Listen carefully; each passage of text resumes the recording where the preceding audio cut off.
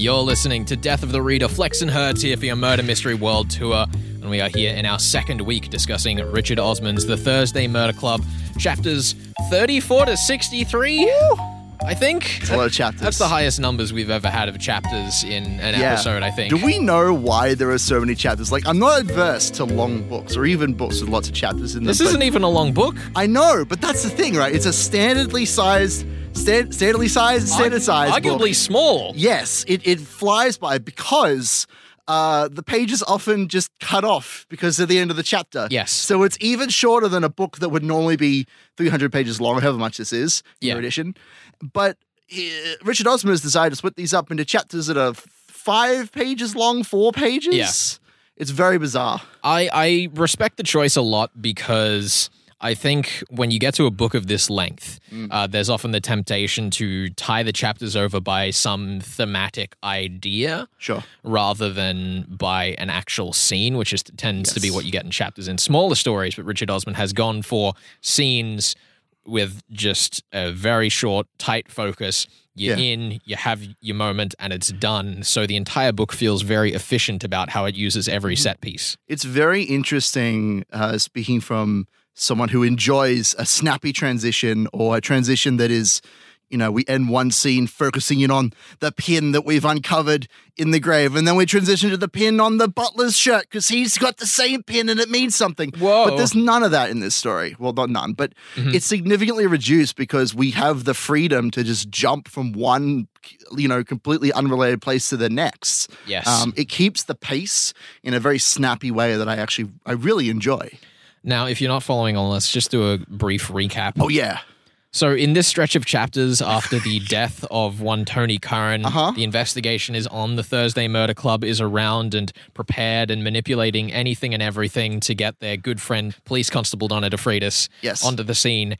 And the investigation can't really seem to find a terrible lot. No, they get pretty stuck. In fact, they still seem to consider Ian Ventham as their number one suspect, which isn't necessarily a problem considering what happens to him in this stretch of the chapters. We could still technically pin the first murder on him, but it's kind of difficult for them to pin him down, especially considering his alibi. It's only, barely possible for him to be at the scene of the crime. And then he dies. He dies. Which is the best part. Not only does Ian Ventham die, Ian Ventham dies in public, in the full view of almost 60 people.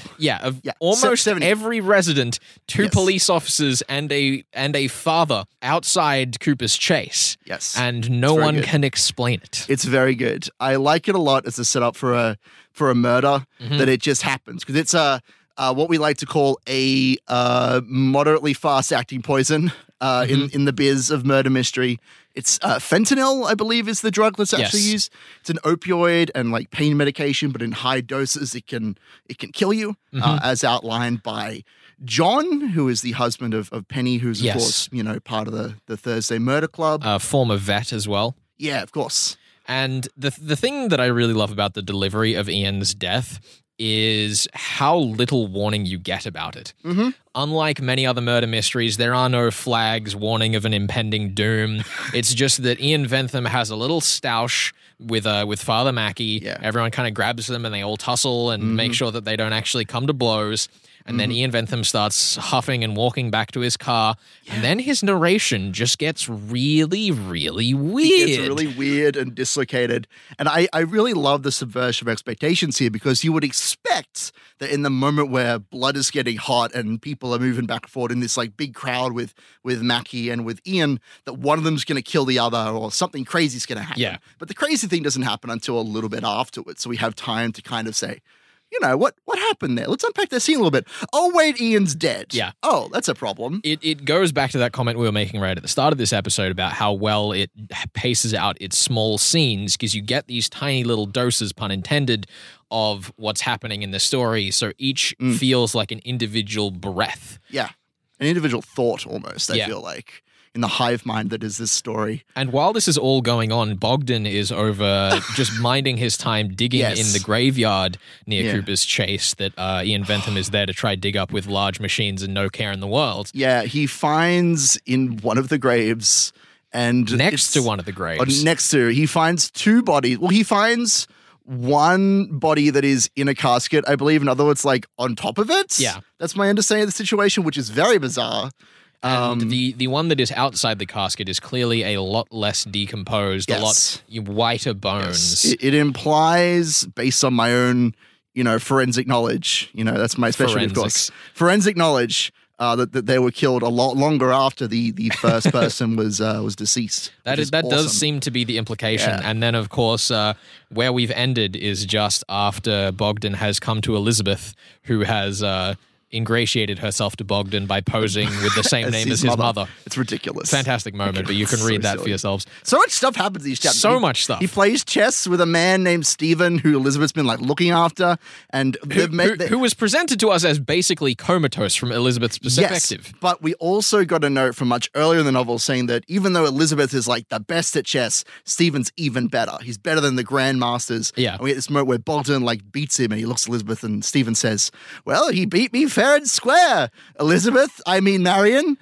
It's clear that there's more going on in Stephen's head than we get a window into, which is really cool. It's really lovely and very much plays into the themes of the novel in terms of the elderly people being a lot sharper than people expect. Underestimated. The other thing I wanted to pick your brain on, Herbs, always. That someone who's been reading alongside the show, a good friend of ours who... I know who it is. Yes, you know who it is. Okay, what is this awful question? Let's raised the question when they were at this point in the novel that they were concerned that PC Donna de Freitas was going to end up with her much older, much fatter I thought boss. that too. I didn't want to talk about it, but here we are. So here's the problem. Here's the problem in my brain, my thoughts, before we get too much into what anybody else thinks. Mm-hmm. I don't want it to happen, but there was a moment before I realized, because I didn't even realize until last time we sat down to talk about the show, that Donna de Freitas was 25. I thought she was much older. So in my head, I was going, oh, wouldn't that be fun? They could hang out and go on dates and stuff. And then I realized that one of them is 50-something and the other's 25. And I thought, that's not so good, I felt. I don't want to say anything of how it continues, and perhaps I've already led the witness a bit too much by even raising this point. But I did want to kind of talk about how interesting it is that something that could feel off-putting in that way was put forwards in the book without really establishing the terms of it. For sure. Because I think that if it resolves well, then it could actually end up having a very satisfying payoff and talking about the work dynamics, which has been a kind of background noise element of the police in this story. We can see in the story that Chris Hudson has a good sense of humor and he gets on well with Donna. Yeah. And Donna is also having trouble dating people because of how obnoxious they are and how above the clouds they are in terms of their thinking. Yeah, because she is very practical and very dedicated. Which is sort of similar to how Chris is. So in a personality way, I could see them, going together. And we'll see how the novel kind of goes forward and how they kind of match. But as you say, that difference in person and physical makeup could be an issue. I feel like this relationship it's between two secondary characters, so it's less in focus, a little bit more palatable. And I don't know. I'm excited to see how things go with the two of them. I suppose the other thing, and why I wanted to talk about this now before anything else, is that so much of the rest of the book so far has just been consistent. In terms of volume of text, we actually have the majority of the book left to go. There hasn't been a very even split because the later chapters are a bit longer. Yes, well, I mean, the book is divided into two parts. If you really wanted to set a hard line on the murder mystery, you might even cut it at part one and say, so what are your predictions? We'll talk about that in the next section. Oh, no, you're scaring me now. But, I mean, obviously with there being two murders, it's a bit finicky there. So it'll be good to pick your brain on that when we get to the end of the show. But ultimately, if you've heard our thoughts from the previous episode, which is, of course, up on the podcast, if you've missed it. Go listen to it. It's good. And I think that it's staggeringly consistent. Yeah. There are lots of interesting moments and lovely character details that I absolutely loved, but it is a well-executed joke that is nowhere close to wearing itself thin. Are you about to tell me that the craziest half of the story is yet to come? Is that where you're leading this discussion? No, I just wanted to justify why I brought up what is actually kind of a weird point on the show. I wanted to make clear that the reason is that I feel like we've made the rest of our criticism in the previous episode. Okay, good. Just making sure. Anyhow, we are going to jump over to that mystery discussion towards the tail end of today's show. You're listening to Death of the Reader. We are discussing Richard Osman's The Thursday Murder Club. We'll be back with more of that in just a second.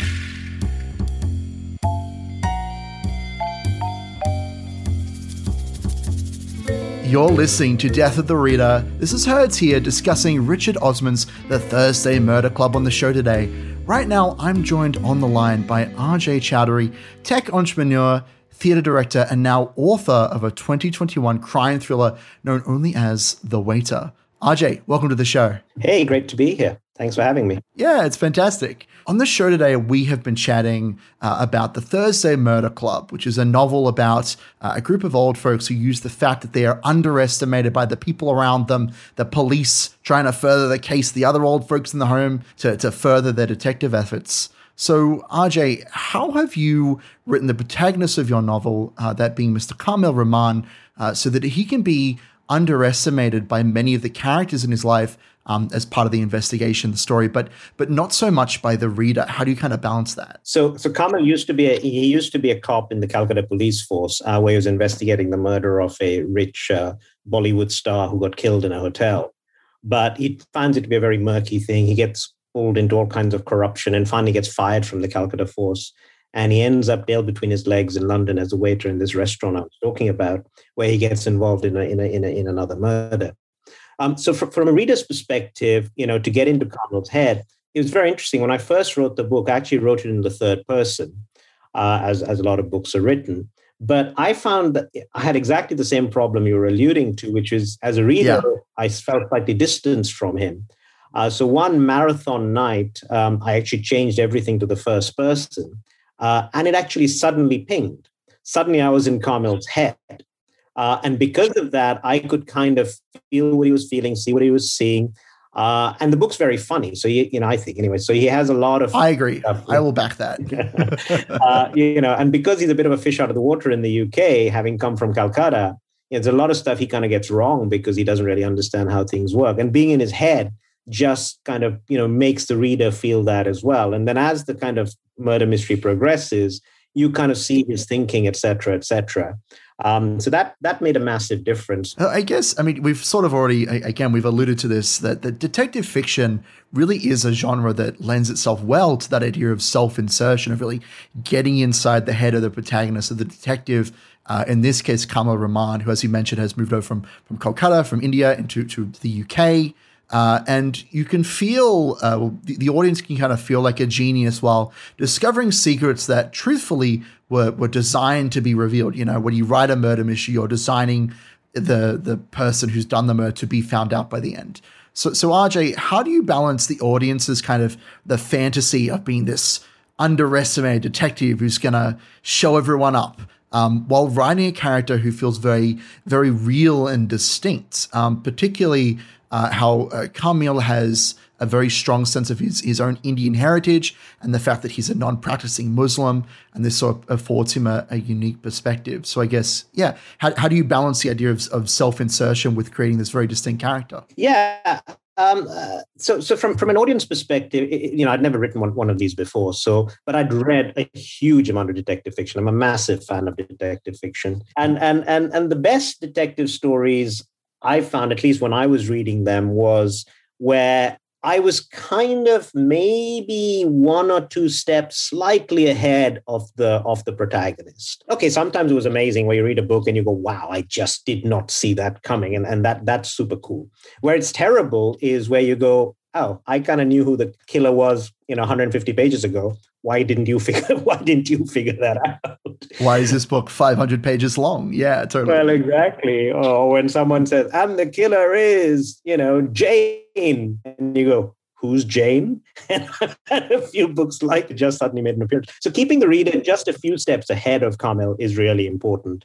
I did read a lot of books about how to write books, detective stories, I'll be honest. And there was some great, ideas there about, how do you use red herrings, or how do you use other characters and so on and so forth. And then putting it all together. But ultimately, at the end of the day, frankly, it was a book that I felt I would want to read and I would be interested in. It's really hard to keep a mythical reader in mind because there's so many different types of readers. And I'm just really lucky that it seems to have resonated with a lot of people. No, I've read the book, as I said, from start to finish, and I definitely felt as though I had a great a measure of sympathy towards Kamil Not to sort of spoil the ending of the novel, but some of the decisions that he's forced to make and the way that it's not just about the clinical nature of the crime, right? It's not just about the puzzle. It's about how do the decisions that Camille makes kind of affect the people around him, I think was very interesting. Now, I have to ask, there are many characters in the story who actually have authority over our waiter detective, Camille Raman. There's the rich restaurant patrons who order him around. Camille's own father, who holds this like shadow over his existence the entire book. And in a previous life, the deputy commissioner of the police that he was kind of working under when he worked his first case. I want to ask, how much authority can Camille kind of seize back by doggedly pursuing the truth of the cases that he gets involved in? That's another great question. The reality is, look, he's pretty young. He's in his 20s. In Kolkata, it was his first big case. He was understandably incredibly nervous about it, but very proud. And as you mentioned, his father had been the commissioner of police, so he had big boots to fill over there. And he was very hesitant about his own abilities. But as the case progressed, I think he felt that I do know what I'm doing. He went down a few rabbit holes sometimes, but he did know what he was doing. And when he came to the UK, he was completely down because from his perspective, he had failed in India. And he didn't want to get into the murder case in the UK at all because he'd failed. And there's another great character who I'm absolutely in love with, called Anjali, who's the daughter of the people he's staying with, who's kind of his sidekick. She's lovely. And she's the one who kind of pushes him to really do it. And between them, he gains his mojo back and he gets his confidence back to be able to do it. But, in India, there is a real culture of looking up to your seniors, as they call them, whether it's your elders or people up in the job, which is probably less so in the West or in Australia. And that's something he has to adjust to.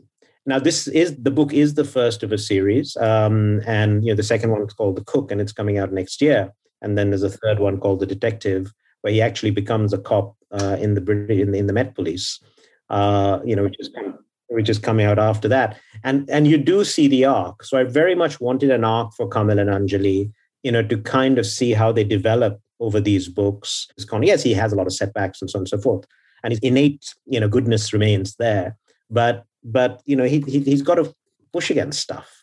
That's where his strength comes from. No, for sure. I mean, he has such huge obstacles to overcome, both personally and through, as I mentioned, the authority figures that he has to deal with. And Camille, he pursues the cases in the novel because he has a strong sense of justice, right? And again, without spoiling how the novel ends itself, he ends up kind of establishing this very clear personal code, which I assume is, for the further stories in the saga of Camille Raman, right? But it is almost a code that is alien to the people around him. There are many detective stories, I think, that deal with the gap between there's the word of the law on one side and a pure sense of justice on the other. How have you created this protagonist, Camille, with a nuanced moral code without making them seem inconsistent to the reader? It was pretty hard to do in some ways because it's not just him inconsistent. I mean, there's a danger he can also come across as a bit wishy-washy, which I didn't want to do because the guy, as you said, does believe in a lot of stuff. And ultimately, it's about the reader putting, as you said right from the beginning, putting themselves in Camille's shoes and saying, what would I do in a situation like that? So when Camille has these moral dilemmas, what's always been important for me is for the reader to think, I would probably do the same thing. Where books fall apart is when people do things that are completely illogical and you kind of go, well, why on earth would they do that? That makes no sense to me whatsoever. They're best when someone does something and you go, why did they do that? I see why they did that. When it kind of hits you a little bit later are kind of the best. But yeah, it's really important for readers to think that, yeah, I might do the same thing if I was stuck in that horrendous situation. And yeah, no, it's been absolutely fantastic chatting with you, RJ. This has been Herds of Death of the Reader in a discussion with RJ Chowdhury about his debut crime thriller novel, The Waiter. Thank you very much for coming on to chat, RJ. Thanks for having me. I has really enjoyed it. Stay tuned in just a minute for more of Richard Osman's The Thursday Murder Club. You're listening to Death of the Reader.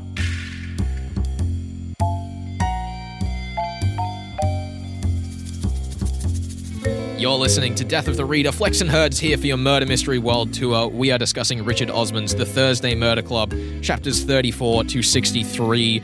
A pretty long stretch of chapters that isn't actually too intimidating given how short they were, as we were discussing at the start of the show today. And Herds, just before we ended our discussion of the story at the beginning of the show, you mentioned that there are two murders that have happened. We spoke about Ian Bentham's death, and you mentioned how that could be a bit finicky for the murder mystery. I want to ask you... I already have too many things to answer. What's this new question? Whose murder do you think we're trying to solve by the end of this book? Is it both? Is it just one of the two? Is one of them going to be unveiled to us on the very next pages? What do you think? Okay, that's a broad question. You give me a lot of options to work with there. I mean, here's the thing. I feel like I'm pretty on the nail on the head with the first murder from last week, although I do always have more theories to pose to you, of course. To recap you, Tony Curran was clubbed over the head with a heavy object. Yeah, Tony was clubbed over the head with a heavy object, and Elizabeth did a really good job of outlining all the reasons why Bogdan might have done it, and all that we got out of him was saying, yes, Ian did not order me to do that, of course. Yeah. Which is... Anyway, we'll move on from that. I don't know. I feel like the true mystery of this story is probably that skeleton that we found, the skeleton in the closet in the grave. I think that all of these other murders are here to sort of justify the forward momentum of the novel, leading to the point of the discovery of what's in the cemetery. So I think that's going to be the thrust of the rest of the story. Now you're suggesting to me that there are 3 murders to solve? Probably. And are you also suggesting that I haven't given you clues for at least 1.5 of them? Yes. Oh so here's the thing, right? I have felt as I have been moving through this story, I feel like I have a really good handle on the who and the how. Yes. The why is eluding me, and I don't know if it's because I'm out of practice or because the clues are just not there and they're going to be revealed as part of this skeleton possible murder, which is what it seems like. Because sometimes when the mafia murders someone, they dig up an old grave and they stick a body on top of it. They go, that's part of the same grave. It's fine. Nobody will check there because there's already a body there. You say the who and the how as though it's the same for all of the murders. I don't think so. I think there are multiple culprits. Oh. That said, I have a due diligence to commit. I need to give you an alternate answer, I think, for the previous murder. That you do for the second point. And obviously the story in this part, Herds, has laid the shackles heavily upon Jason Ritchie. That's garbage. Given that he doesn't have an alibi and was supposedly at the scene of the crime. No, that's all garbage. Here's the problem. There's no way that Jason was stupid enough to put this photo of himself right next to the body. It's stupid.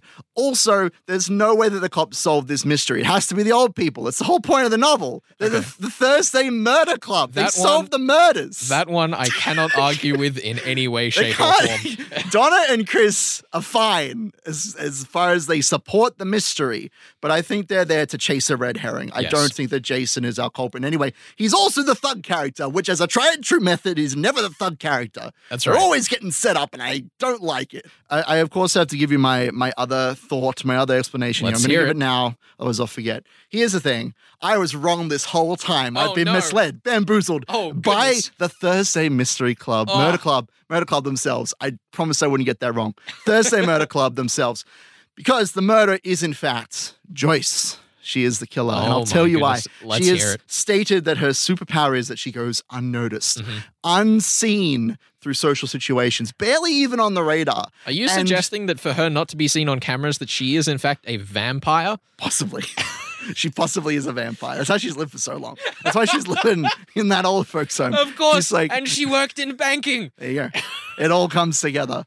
But yeah, so quite simple. She, as a vampire, broke in under the cover of night into Tony Curran's house, lying low, using her superhuman speed, and struck him over the head with a wrench.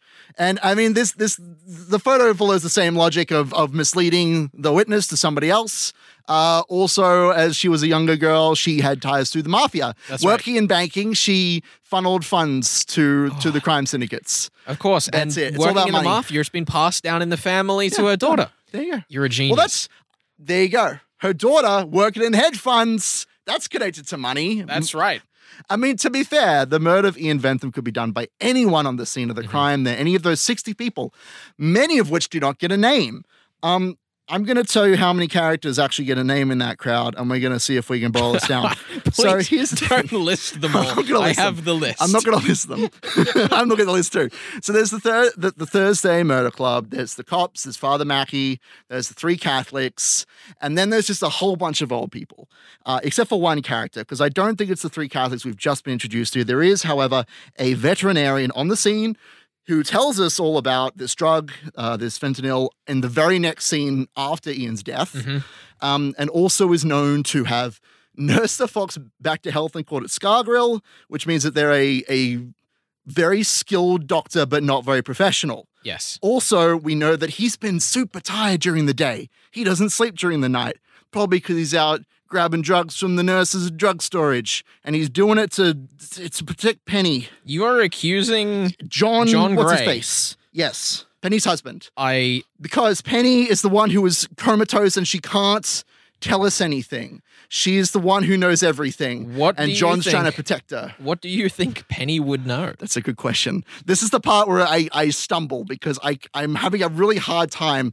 I think it's to do with that skeleton. Either the skeleton is like somebody that Penny killed or like an ex-lover or something. Hold on. Like, because she's a detective. You're saying it's a dark secret. You're saying that Penny is a dirty cop and that this is all a cover-up for her crimes? She doesn't have to be a dirty cop, but I don't know. My best guess is that they're like an old flame of Penny's or somebody that they killed. Like, I don't know. This is the part that I'm kind of stuck on here. Yeah, I mean, I don't know if there's enough clues to figure it out, but that's, we'll find out. I cannot say on the nature of clues. I think there's definitely enough there for you to solve it. The final question I want to ask you, Herds, and I ask this fully aware that it may be an extraordinarily difficult question. Oh, great.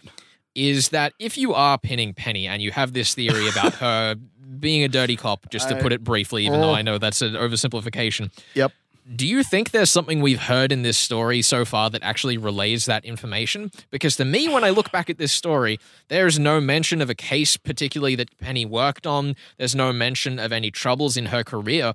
Like, aside from the skeleton itself and the potential of it being John because of him being a vet, there's really no motive to pin anything on Penny and what she would know in the story. This is the problem, right? I'm basing this theory of the fact that Penny can't talk. In my mind, if I'm writing a murder mystery, and I mean, not even a murder mystery, there is a very popular Disney movie, or was it Pixar? Yeah, it doesn't matter. There's a very popular movie that came out not that long ago about music, which involved a character that couldn't communicate, and lo and behold, they knew everything the whole time at the end of the movie, and that was like the big twist.